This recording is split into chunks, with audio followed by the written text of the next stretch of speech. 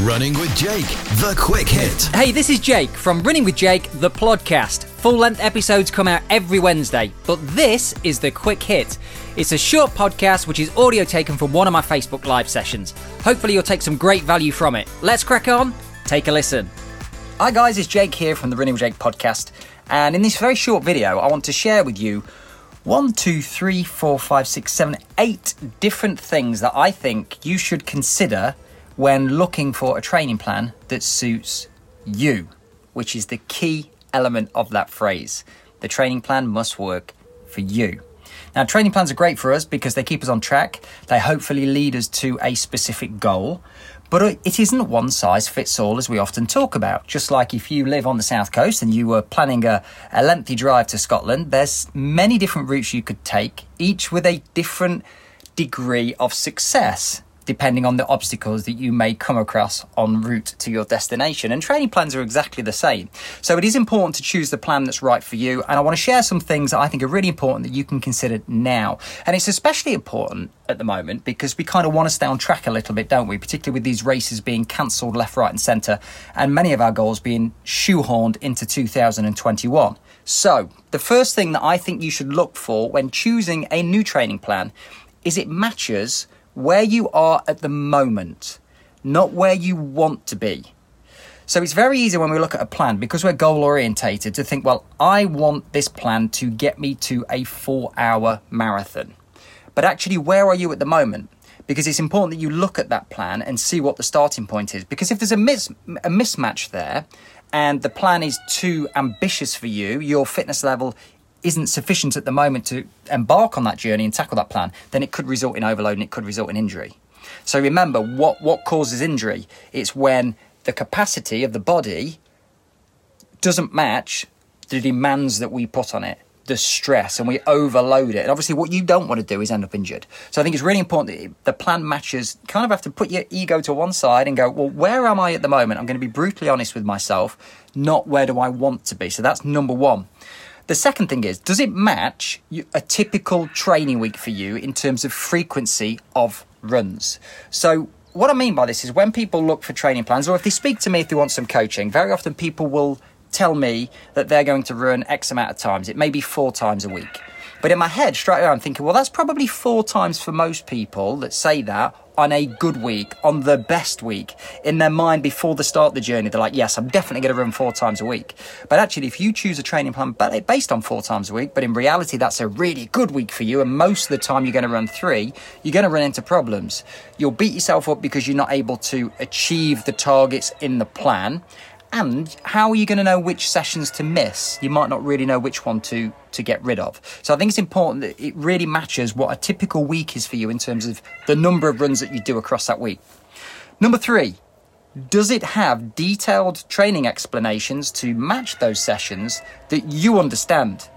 Now, if you're very proficient in and experienced in doing something like strides, which is a technical term for relaxed sprinting, that's a technique that you can use to improve your cadence and your running form, get used to faster running.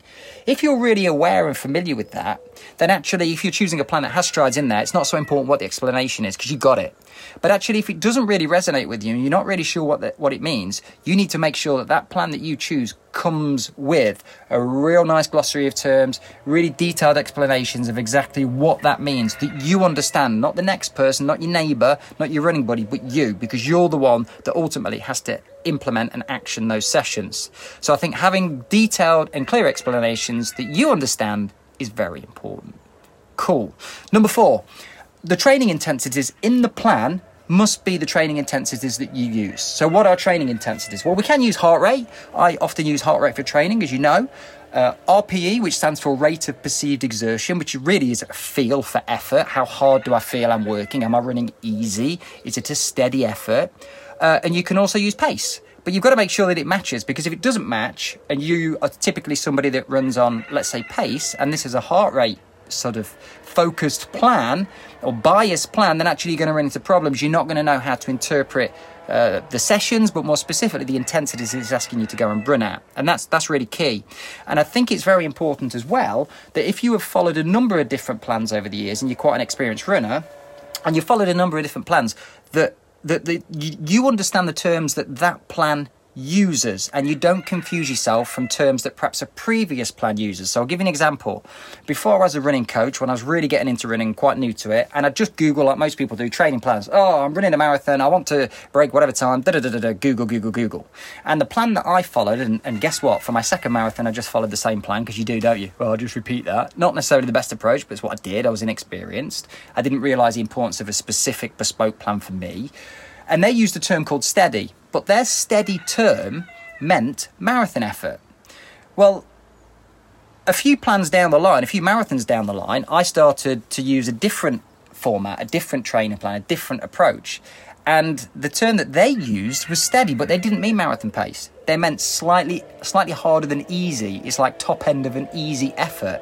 So not always are training terms and definitions interchangeable, and people can use different terminology. So what you don't want to do is confuse yourself, because again, you won't execute that plan with accuracy. So I do think that's very important.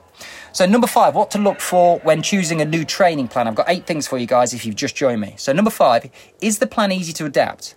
Now, we know that actually we just want to follow a plan, and I want to break 4 hours, and I want this plan to guarantee me I'm going to break 4 hours. We also know, if we're really honest with ourselves, it doesn't work like that, and you will probably have to adapt. I think in all the plans I've ever followed, including any generic plans I've followed off the internet in my early days, any plans that I've created for myself, there's probably 2 or 3 plans where I've actually followed and done every single session, because something happens, a little niggle where you need to back off, maybe a full-blown injury going over on my ankle, maybe there's social commitments, work issues, lack of motivation, and then you've got to know how to adapt the plan.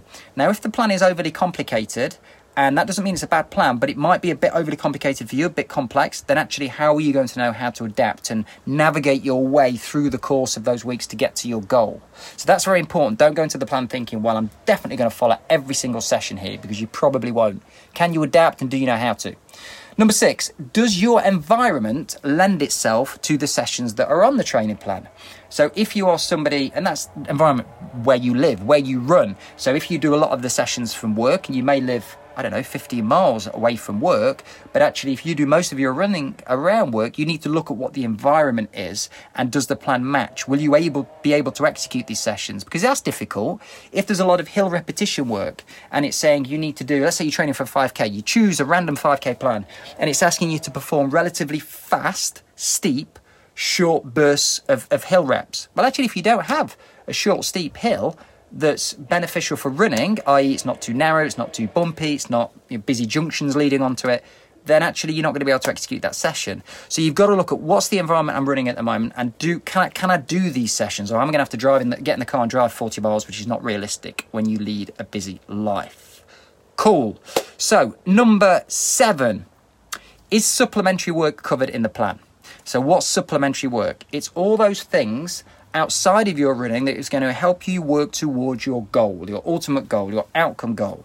It's going to enhance your running. It could be flexibility work, mobility, stretching. It could be coordination, some motor skill stuff. It could simply be some nutrition, a nutritional element that you want to tap into, and you want to use that to enhance your running. Strength work is obviously a classic one that all us runners know we should do, and we're not always so great at doing it. So if you're somebody that really gets involved in all that stuff, and you've got it nailed down, and you're happy with your strength work, you do it Tuesday morning, you foam roll it after work, it's not such a big problem. But actually, if you're somebody that knows the importance of it, and you want to train with logic and holistically, take a holistic approach to your training, then I think it's important that you look for a training plan that's got those elements and those areas covered, because you want a plan that can hold your hand through the course of the journey, ideally. Cool. Number 8, finally, and probably, I believe, one of the most important, although I think they're all important, does the plan inspire you? Do you want to follow the plan? We said at the outset of this video that if you were driving to Scotland from the south coast, there's many different routes that you could take. You might prefer to take the scenic route because it's more enjoyable for you. You want to get in the car and you want to go down that road, take that journey. It's the same with training plans. You've got to want to follow it. So a number of years ago, when I got into cycling the first time round, I sort of had another little hit of cycling recently and got into it a bit. But back in the day when I wasn't a cyclist at all, I didn't have a bike. A very good friend of mine was a really keen cyclist. And I said to him, look, can you go bike shopping with me? Like, I need your support and help and whatever. So we went around a few shops, and I remember the conversation as we were driving there, and I said to him, I'm really looking forward to looking at the bikes, trying the different ones. I said, I know it's important to kind of go into it almost blindly, not be looking at the bike and, I like that colour, a bit like buying running trainers, isn't it? You need to go with the ones that are right for you. And I said, I know that I need to go for the bike that fits me and it suits me and it's going to help me with my cycling goals back then. And he paused and he said, well, yeah, that's true. He said, but actually you've got to want to get on it. Which I thought was a really good point.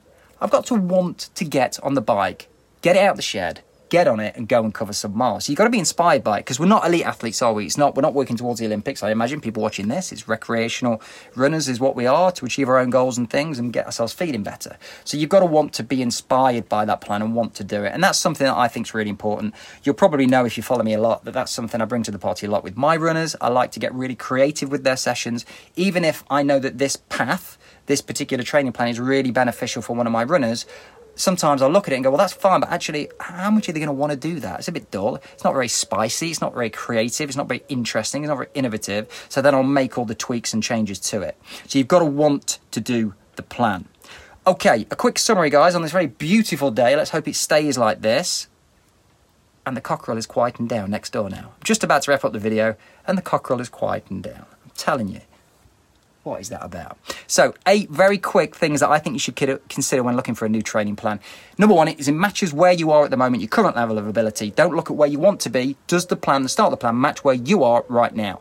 Number 2, does the number of weekly runs that the plan asks of you, does that match what a typical training week is for you? Or if you're looking at stepping up a little bit in terms of frequency, is it realistic?